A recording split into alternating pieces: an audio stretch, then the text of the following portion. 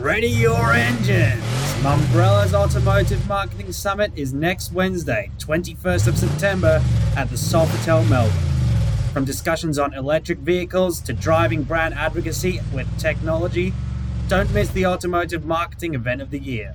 Book now at mumbrella.com.au/automotive.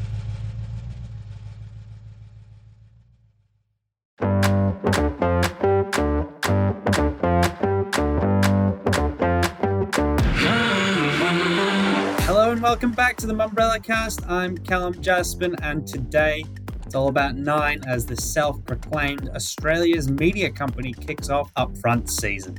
The media giant dominates headlines this week as it also avoided its first newspaper strike since its merger with Fairfax in 2018, with union members agreeing to a final offer tabled earlier this week.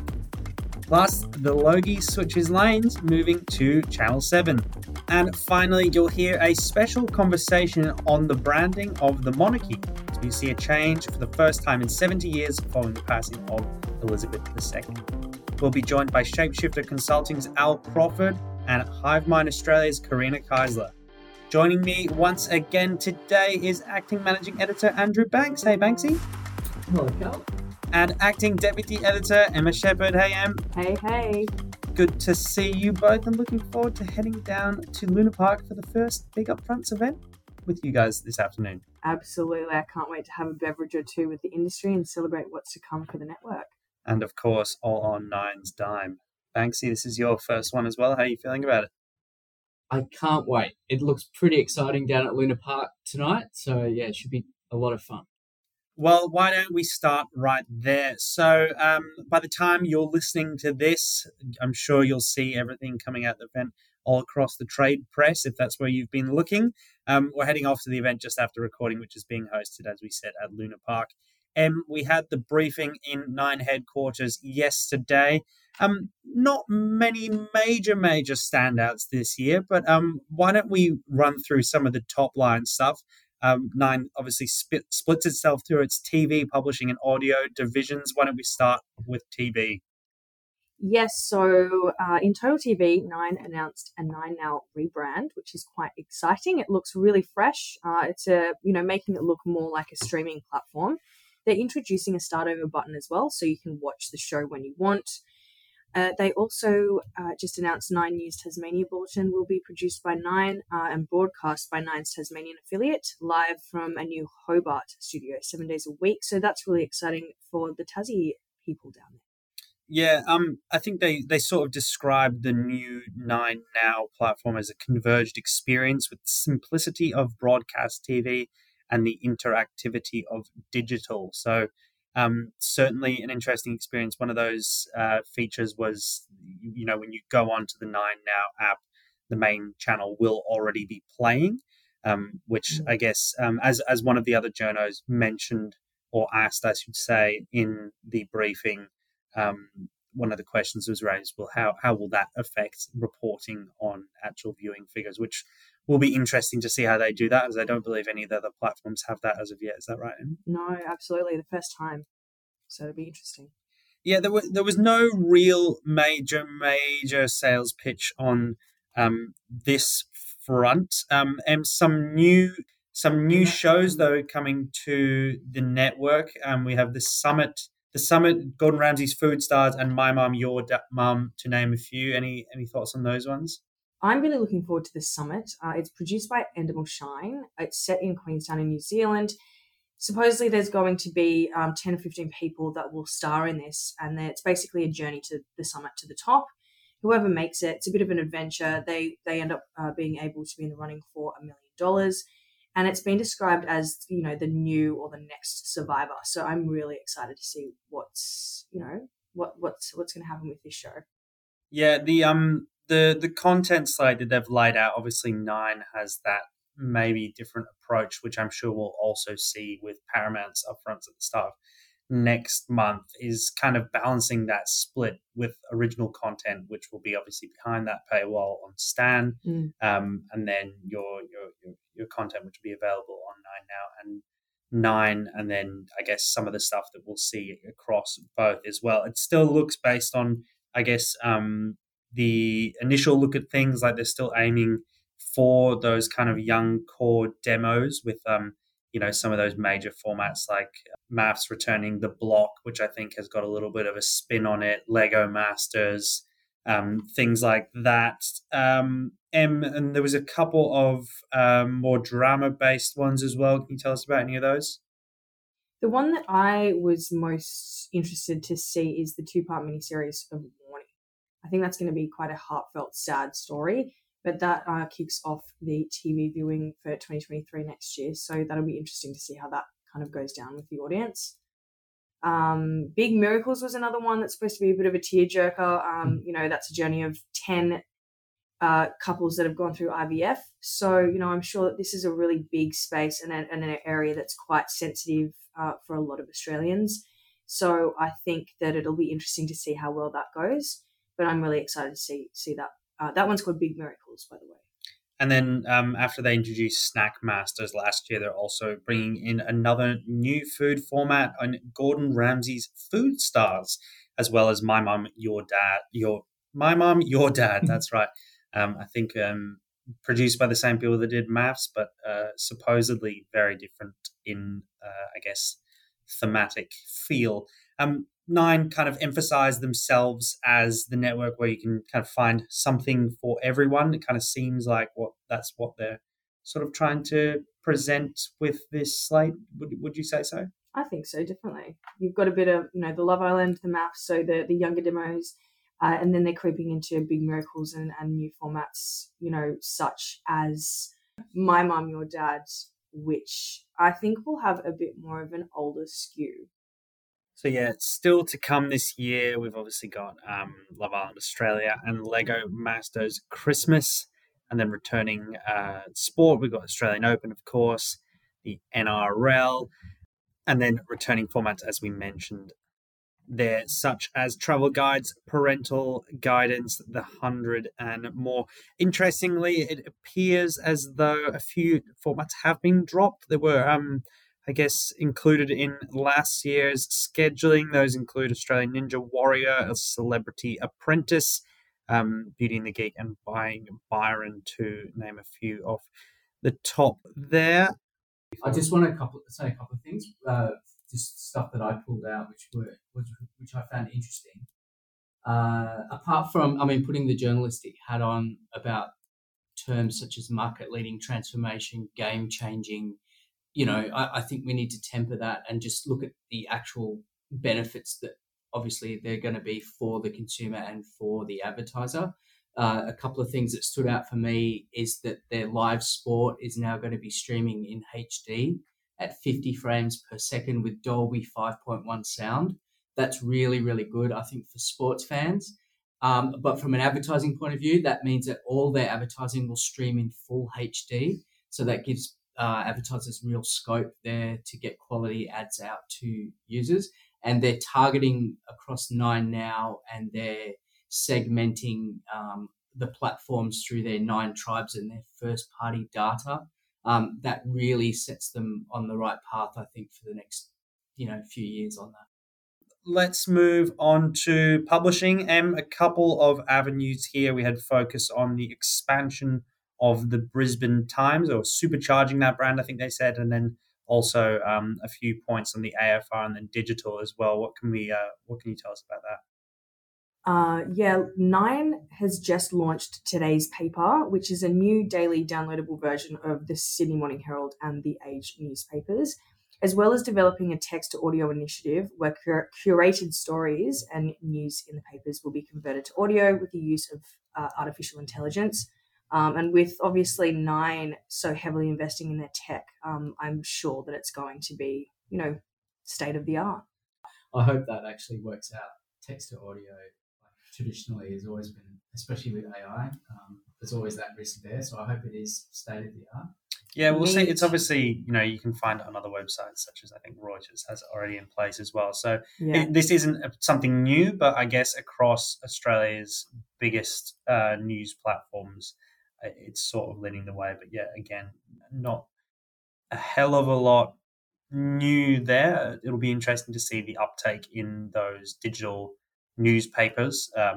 It's interesting, the Brisbane market push, obviously challenging News Corp, which has got a pretty strong footprint in Brisbane with the Courier Mail there, but not a whole lot of information specifically about what the actual investment is there. And then, I think that's the main target. And then obviously out west as well with WA Today, which is the last of those metro targets. That AFR mentioned, obviously, as they mentioned, it is in a pretty strong position. It doesn't really have a major challenger in that specific market, but I'm not, again, entirely sure what was totally new, what they were presenting about the AFR. But yes, indeed. And one small point, again, they're bringing back the hats in Good Food. I'm sure everyone knows about the hats, kind of, I guess, Australia's version of Michelin stars in a sense. So, yeah, probably a good thing to be returning them for that brand and the recognition of that.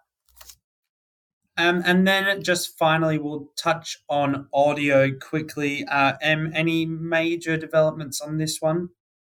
Nine announced it will launch its own cross-platform traffic brand. This will be called NTN, delivering the most up-to-date and comprehensive traffic news. This will allow advertisers access to a unique platform that can give brands the ability to own traffic updates across Australia's media companies. They also announced that they launched its world-class, according to Nine, addressable data targeting capability across its digital radio assets. Yes, so obviously that's what we've got now. Scheduling means that we're recording before the actual event.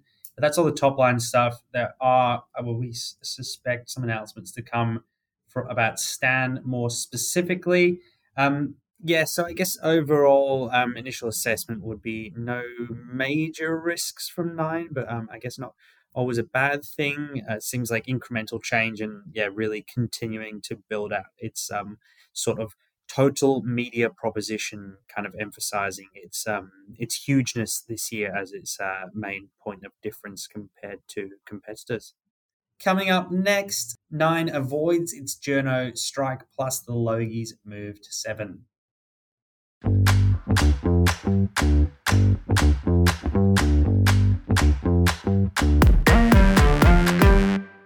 What was otherwise a bit of a slow news week for potentially obvious reasons, Nine's management managed to secure a deal at the 11th hour with its MEAA journalists. Banksy, this kind of played out over quite a few weeks. The strike was set to go ahead tomorrow, being Thursday and Friday, if the deal wasn't agreed. What can we say about this one? I think it was a really delicate situation, a really tough position for Nine to be in, and I think they'd be very, very relieved heading into tonight's upfronts, knowing that is being put to bed. I think that their offer was very generous in comparison to other companies that are working with their staff. I think they do quite a lot for their staff outside of their pay. That I think that the things that they offer the employees is very good. And I'm really glad that the MEAA looked at the offer and was able to come to an agreement on it and really allow for what Nine has put in place, I guess, to be able to really now push forward and not have to rely on things such as the AAP component of should the strike have taken place. I think everyone can now look forward to building on what they're setting up, and it's a really good result, I think, for the network and for everybody involved. Yeah, a couple of I guess the major sticking points in that final offer that was tabled by Nine's management and managing director of publishing James Chesler. I think the increase obviously from 3.5 to 4% in obvious and 2-year deal rather than a 1-year deal. I think it's 3.5% still in the second year, but the extension of the automatic pay from grade 4 to grade 5, I think, was also met pretty well by the union. Yes. So yeah, that storyline now put to bed, and Nine has avoided its first journo strike since that Fairfax merger in 2018. Yeah. One more story which lands with Nine, but I guess bringing in another network here. The Logies have moved to Channel 7M. Yes, they have. And after a 3-year break, I always thought that the Logie Awards, no one watched them anymore. But this year, Nine gobbled up a huge 43.1% share. That was a mammoth 5+ hour broadcast of the awards after, such a long time off TV. The awards averaged around 885,000 Metro viewers, and that was the prelim figures between 7:30 and 11 p.m. at night. The red carpet of Rivals got about 826,000 for Metro, and those numbers are up on 2019's 866, when Nine had a 38.9% share. So I think that all in all, this is a really, successful win for Seven. We'll wait and see what happens.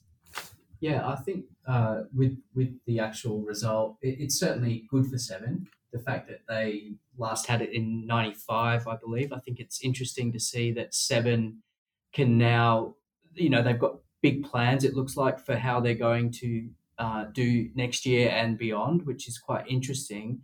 And I guess those figures that you mentioned, are prefaced a lot by the MC, how things are run. The Tom Gleeson, Amanda Keller episode really left a bad taste in the mouth for viewers at the time. I think prior to that, we had a few runs of the Logies where people just thought the whole thing lacked a bit of relevance, that people were voting through TV Week and it wasn't really legitimate because it wasn't classed as an industry-led awards as much as just a popularity contest. So it'd be interesting to see where Seven goes with that, with our media and how they can create a format that's going to be successful for them. Right. Well, coming up next, we're talking about the branding of the Royals with Karina Keisler and Al Crawford. So Queen Elizabeth II passed away last week, and the headlines, and as the headlines and media coverage may have told you by now, while some of the discussions that have followed on from this may have been premature, it has prompted discussion about how the brand of the royal family, or where it goes from here, not just locally, but in all of the Commonwealth, and how a figure such as the new King, Charles III, will stay relevant to a somewhat increasingly disenfranchised public. Here to discuss all of this today, we have Karina Keisler, reputation and crisis comms expert, and strategist and marketing consultant Al Crawford. Hello to you both. Hello. Hi, Callum. So, Karina, why don't we start with you? There's been a lot to wade through over the last week, but I guess more locally in Australia, how do you think the coverage has displayed, I guess, the feelings within the public and public opinion in this present moment on the monarchy? Look, I think there's an immense respect for the Queen, whether or not you support the royal house or otherwise. And I think the media has reflected that. I've heard commentary about this being too much. My personal view is if you've reigned for 69 years, you can have a week or two in the press and respectful press coverage, which is really great to see. I think the sentiment is one of sincere loss. She's been a constant and like I said, regardless of your thoughts around the royal house, she has just been an incredible constant through a time of significant change and volatility. And I think we've desperately needed that, particularly in recent years. Al, get your thoughts on that one as well. Yeah, I'd agree. I mean, I think, this will be, to some extent, from a press coverage point of view, this is the moment of respect. I think there will be a moment of scrutiny that follows it. And, it's quite right in some ways, as Karina says, that this is a moment of celebration for a life of service. The questions will start to emerge, I suspect, after that in terms of what happens to the monarchy. But it is somewhat quite literally trampling on somebody's grave, I think, at this stage to start to raise those things. So, of course, there will be a level of respect that precedes that, and quite rightly so. And Karina, you mentioned the longevity there. I think it was actually above the 70-year mark. Do you think, in terms of such longevity, uh, the brand has almost been tied to Elizabeth over this time? Are there any kind of hallmarks of how the Crown has managed that longevity during her tenure? And what does this sort of say about brand management? Yeah, sure. I think, amidst the volatility and the scandal over the years, she's been the exception to the rule. She's been strong and enduring and a female leader, and one you can always rely upon to act in her traditional sense and demonstrate the heritage of the royal house, but also showed humanity and this incredible commitment above and beyond her own personal desires. And that's a real strength of brand. I guess the pivot here is that society has progressed, and as when there's a change in business, there needs to be a change in the brand. And I don't mean logos; I mean how it feels and responds to things. So that's the crossroads that we're at, and it's a fascinating period for England and for Britain and for the world, really, in terms of leadership and world stage. Al, with something like the monarchy, the crown, it's obviously would try and stay away from making any sort of controversial statements, or it was mentioned before that she has avoided any sort of controversy or scandal during her time. What do you think brands could really, I guess, take from the progression in the reputation that the Queen and her personal brand and the monarchy has seen over time, without actually having to, I guess, go out on a limb on anything? Yeah, look, I mean, generally, I think what the monarchy, it's a high wire balancing act that they have, which needs to include both continuity and change. And when you look at something like the monarchy, and I suppose if I had to then throw it over to brands as well, it's the equity that you keep and the equity that needs to kind of evolve in the context in which you kind of operate. And one of the things that's going on at the moment is, quite rightly, Prince Charles is talking about continuity at the moment, and he is specifically referencing, quite rightly, the continuity from his mother through to what he's going to be doing. He's going to mimic the dedication of a lifetime of kind of service as well, and he specifically kind of referenced that. And I think when you have an institution, obviously, but also a personality that is very tied to the monarchy, you want to talk about that continuity and talk about that continuity moving forward.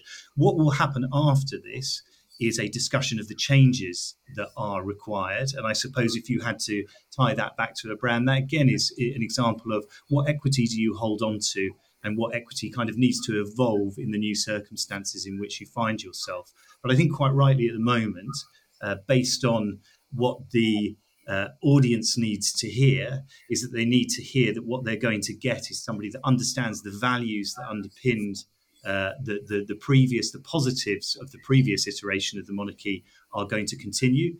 And I'm perfectly sure that we will hear in future those things that they feel need to evolve in the current circumstances as well. And I suspect that those things will be, and are quite predictably, a more pared down monarchy, for example, knowing that at the moment, we're in a cost of living crisis. And I think it'll be interesting to see the coronation ceremony. I suspect will be less lavish than the previous one, for example. And so we will see, even in the short term, but feeding through into the longer term, a response to some of the issues that people have, particularly the kind of younger generation, about whether this is a monarchy that's kind of worth the expense that it kind of incurs, and whether it represents the cultures that it is supposedly meant to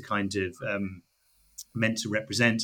And that will be particularly as well, I suspect, with the coronation ceremony, we might see a greater representation and referral to not just the UK, but to the broader cultures and countries that the monarchy kind of represents, understanding that there are plenty of those that are looking at seceding from the monarchy. And so I think that a lot of that will kind of happen. This is what's going to happen, is the balancing, as ever with kind of brand management, of what continues and what kind of changes. I'd probably add, just on the reputation side, in cahoots with brand, is expectations today from consumers is reputation is driven by trust and connection and authenticity, and so it's more than just demonstrating the duty of the royal household. It is now they're looking for that authenticity and who they are and what they do and how they connect with people. And you've seen that in the press in the last sort of 24, 48 hours, 72 hours. They're really latching on to the emotions of, in particular, the younger generation in the royal household, how they're, whether they're holding hands as they walk through the gardens, how they're communicating with each other. Is there a genuine, authentic sense of emotional connection? Can we relate to them? Are they being transparent? These are all the questions that probably you wouldn't have expected 20 years ago in the same space. The firm, you don't consider the firm transparent. These aren't words or necessarily authentic. It's all very duty bound and colonial inspired. Yeah, I know it's obviously a different conversation. Al, you said it's one that will come in time. Interestingly, Roy Morgan released statistics yesterday that said an increasing majority of Australians now believe that Australia should remain a monarchy. That number going up to 60%, rising 5 points since November 2012. Karina, what steps do you think, I guess, the initial steps that comms managers at Buckingham Palace will have been taking in order to, I guess, prioritise that continuity, and then maybe think these are some of the first things that we need to start transforming, because we do have a new figure in Charles III. He's not obviously got that same universal, I guess, reputation that the Queen, who is probably the most famous person in the world, has had. Well, if you step back even further, you've got 2 new heads of state in a week, and that's off the back of Brexit and off all the turmoil that's followed that and COVID. So I think the Britons are looking for real sense of security and stability. So that consistency is so important, to Elle's point.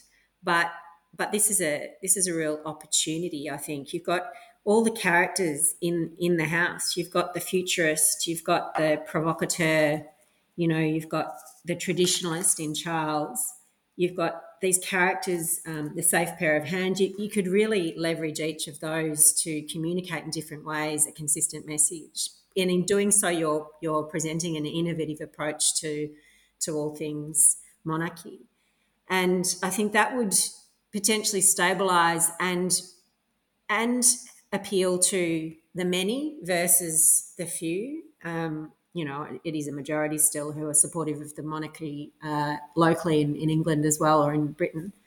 But I think, there's a big piece of work if we are to move away from the Royal House or from the Commonwealth in Australia. There's a big piece of work to educate her on what that actually means. A lot of people fear that we lose that connection. It's a loss of protection. It's a loss of alliance. And there needs to be a big piece of work there. But certainly Queen Elizabeth's passing is a huge catalyst for that conversation to be had in earnest at the right time, respectfully. And Al, obviously, we're coming in at a time in Charles's, what will be his new reign, where communication is, I guess, a much more constant and fluid thing. When the Queen came into power, it was kind of, the stories of when she addressed young Brits during the Blitz, during the war, kind of, it's more of a universal type approach. Charles is kind of, I guess, one of his main touch points has been something like championing climate change. Do you think maybe with this transition now, there is an opportunity for those kind of things to still be spoken about? Or do you think that sort of brand and kind of taking issues head on will have to be kind of pulled back a little bit? Well, he's going to have to pick his battles very carefully, because, of course, he's moving from a position of probably being a sort of more of a provocateur to somebody that is now going to be seen to be a kind of unifier, really, in some ways. And obviously he has a long track record of everything from Black Spider memos, where he scrawled stuff to kind of politicians, to championing all sorts of things that were sometimes seen as, in many ways kind of mainstream, but also, for example, homeopathy and everything like that are probably seen as kind of fringe as well. And so any transition, I suppose, from one position to another demands that in some ways you evolve, and he's going to have to be probably more of a kind of unifier, and he's probably going to have to pick macro issues that have universal support, like, for example, the environment, without necessarily prescribing what needs to happen underneath them as well. And I suspect what we'll find is that they pick various issues that are in some ways either areas that people are universally concerned about, or indeed are areas that indicate that the monarchy is modernizing. So, for example, things like social mobility, which he's done an enormous amount about with the kind of Prince's Trust, or indeed multiculturalism, for example, or indeed just this sort of general sense of kind of meritocracy. And those are things that offset the, I suppose, sort of hereditary, isolated kind of aspects that can often be kind of attributed to the kind of monarchy. But one thing that he won't be able to do is probably prescribe solutions in the way that he has done beforehand.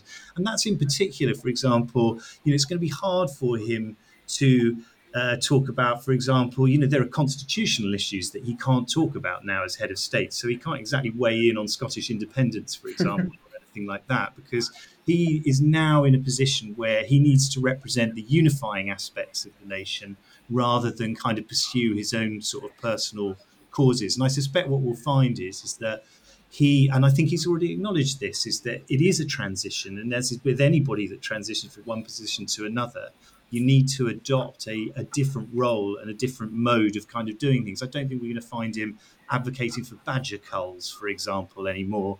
I suspect that he's going to be a more elevated and impartial kind of head of state, I suppose, and he's going to adopt the trappings of that rather than the provocative, the meddling prince, as he was once kind of sort of referred to. So we'll see that change, I'm sure. And they will need to, you talked about kind of, whether they need to play it safe or not. I don't necessarily think they need to play it safe, but they do need to understand that it is very important that they are seen to be engaged rather than necessarily sort of prescribing solutions, I suspect, because that comes with the role that he's now going to be in. Karina, I'd be interested in kind of getting your thoughts on a similar kind of kind of vein there. I think the keep calm and carry on mentality doesn't cut it anymore. And I think I agree with Al. It's a fine line between personal opinion and, sharing meaningful, impactful thoughts from a thought leadership perspective versus political engagement. And it's going to be a tough dance for him. But I do think, the keep calm and carry on has moved to a place where we actually expect our leaders to hold firm views and to help guide us. But yeah, Al's right. He can't be solution specific. He needs to be really careful managing that. Yeah, I think we'll see that they will champion various issues, and then they will need, in some ways, he will be less able to tell us, for example, what he thinks about architecture, which he was so vocal on previously or whatever. And I think, they will then need to align their behaviours to some of those issues. So I think that if they are going to champion, for example, and I think they will need to, a more multicultural kind of approach, we're already seeing that he doesn't want to be called necessarily the defender of the faith, but defender of faiths, for example. Yeah. And we will need to see, for example, that if they genuinely care about how ordinary citizens are kind of thriving, that the royal household will need to be looked at, and it will need to be kind of pared down as a result of it. And they will need to probably start to look at who they employ within that household as well. Karina was talking about authenticity, about how people act. It's one thing to champion those issues. It's another to kind of demonstrate them. And I think the coronation, again, will be interesting because the coronation of Queen Elizabeth was lavish and very kind of Anglo-centric, I suspect, or at least imperialist in some ways in the way that it treated sort of other areas. This will be interesting in terms of how it kind of incorporates that, and indeed what kind of spend is sort of attached to it as well, because we know that the monarchy only exists these days, although it has a constitutional role, it also exists at the behest of the people. And it's going to be vitally important that they demonstrate that they are responding, or at least in tune with those people as well.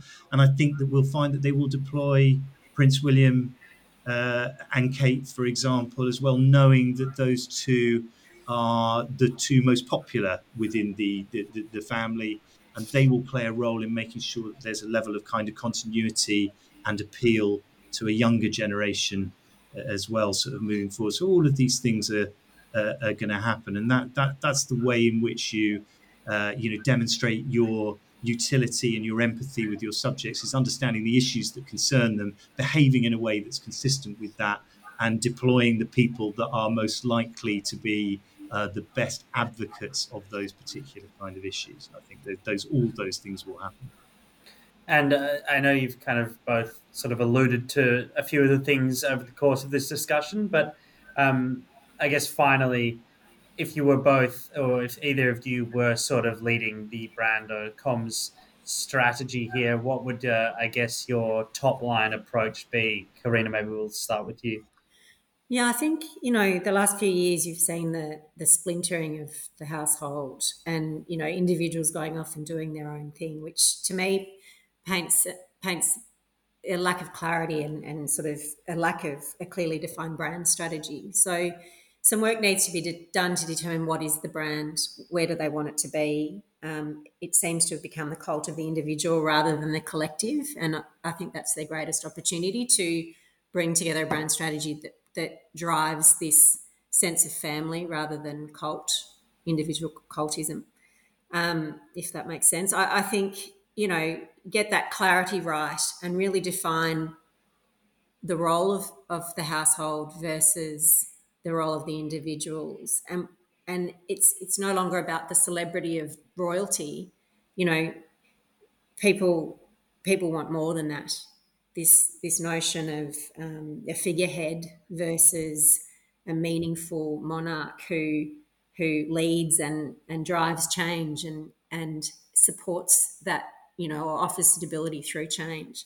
That's what people are looking for in leadership, particularly given the environment that we're all living through, regardless of where you live.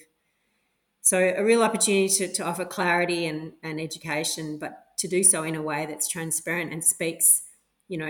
Brands are making huge inroads through content expression, and there's opportunity there across the different generations to speak and engage in different ways. Charles doesn't need to get on TikTok. No one needs to see that, but he needs to acknowledge that that's where some communities like to engage, and therefore let the kids do it. Let the other, members of the family engage in that way because it makes more sense for them. So it's kind of saying, it's not how I'd engage, but it's how some people want to, and therefore accept that and try and make it work. And Al? Yeah, no, I totally agree with Karina. I mean, if they haven't got a strategy in place, they've had quite a while to put it there, so it'd be quite extraordinary. I think they know pretty much where they're going, as far as I can make out, which is a more Scandinavian-style, stripped-down monarchy. I think they understand some of the issues that kind of stand in their way from a relevance perspective, and I think, as I say, they will align themselves with the big kind of issues of the day, and they will behave in a way that is consistent with those things.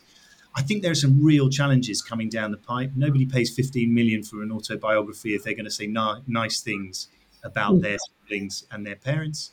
I think that there are already brewing republicanism debates, and there are ones that are already in the Caribbean have kind of occurred. And those, responding to that is going to be really interesting, how you deal with the vestiges of empire and everything like that. I think Prince Charles has already got a strategy in place for that anyway, is understanding and acknowledging the downsides of the past as well.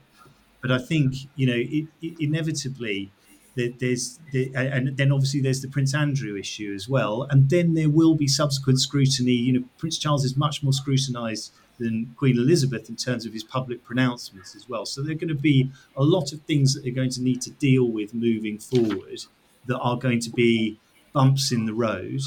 And I suspect that anticipating what those bumps are going to be has been a major part of what they've been up to.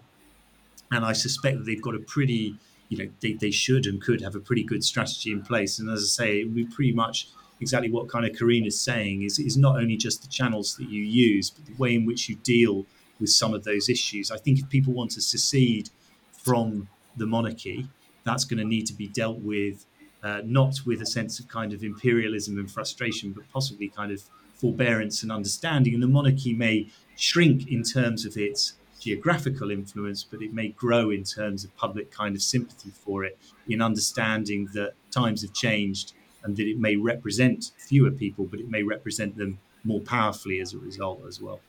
One thing that struck me in preparing for this discussion is that a lot of the criticisms being raised by Meghan in particular and her followers is around the absurdity of the pomp and ceremony and traditions, etc. These are things that Diana raised in her time. And I find it fascinating that there's this appetite, seemingly an appetite now for an open discussion around these matters, and perhaps a reflection of the fact that society has progressed so far and yet the firm hasn't in many ways. So it was an interesting reflection. I think it's a great point. And I think, this is another reason why they will start to look at, for example, who they employ and how they, how the kind of, how people behave within that employment. Because I think that debate that Diana raised, as you say, has been kind of repeated. And I suspect that if the monarchy is to be seen to be representative of a broader multicultural Britain and society, that is something that absolutely they will heed and understand. I think those conversations are already underway about a royal household that is seen as a relative kind of jobs for the boys and girls kind of thing will probably open up in terms of its employment opportunities and be more transparent about its kind of employment practices as well, in a way that it never has been before. And I think you're absolutely right, is that this period of scrutiny that's going to come with the autobiography, with the vocal nature of Meghan, will be a force for change, and where they need to show a progressive element. Otherwise, they're going to find themselves in difficulty very quickly. Yeah, certainly a fascinating period to come, and some certainly fascinating insights from you both as well there. So I really appreciate you taking the time to come on today and share them with us. No problems. Thanks, Callum. See you next time. Cheers. Thank you. That is it for another week of the Mumbrella Cast. Please make sure you subscribe on your favorite podcast platform and leave us a review if you enjoy the show, if you have any feedback for us.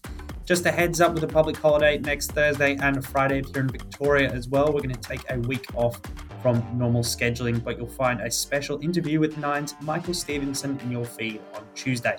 Banksy, Emma, thanks again for joining me. Thanks, Emma. Thanks, Callum. Good to talk to you both. Thanks, both. Let's go have a drink. And thanks again to Al and Karina. See you next week.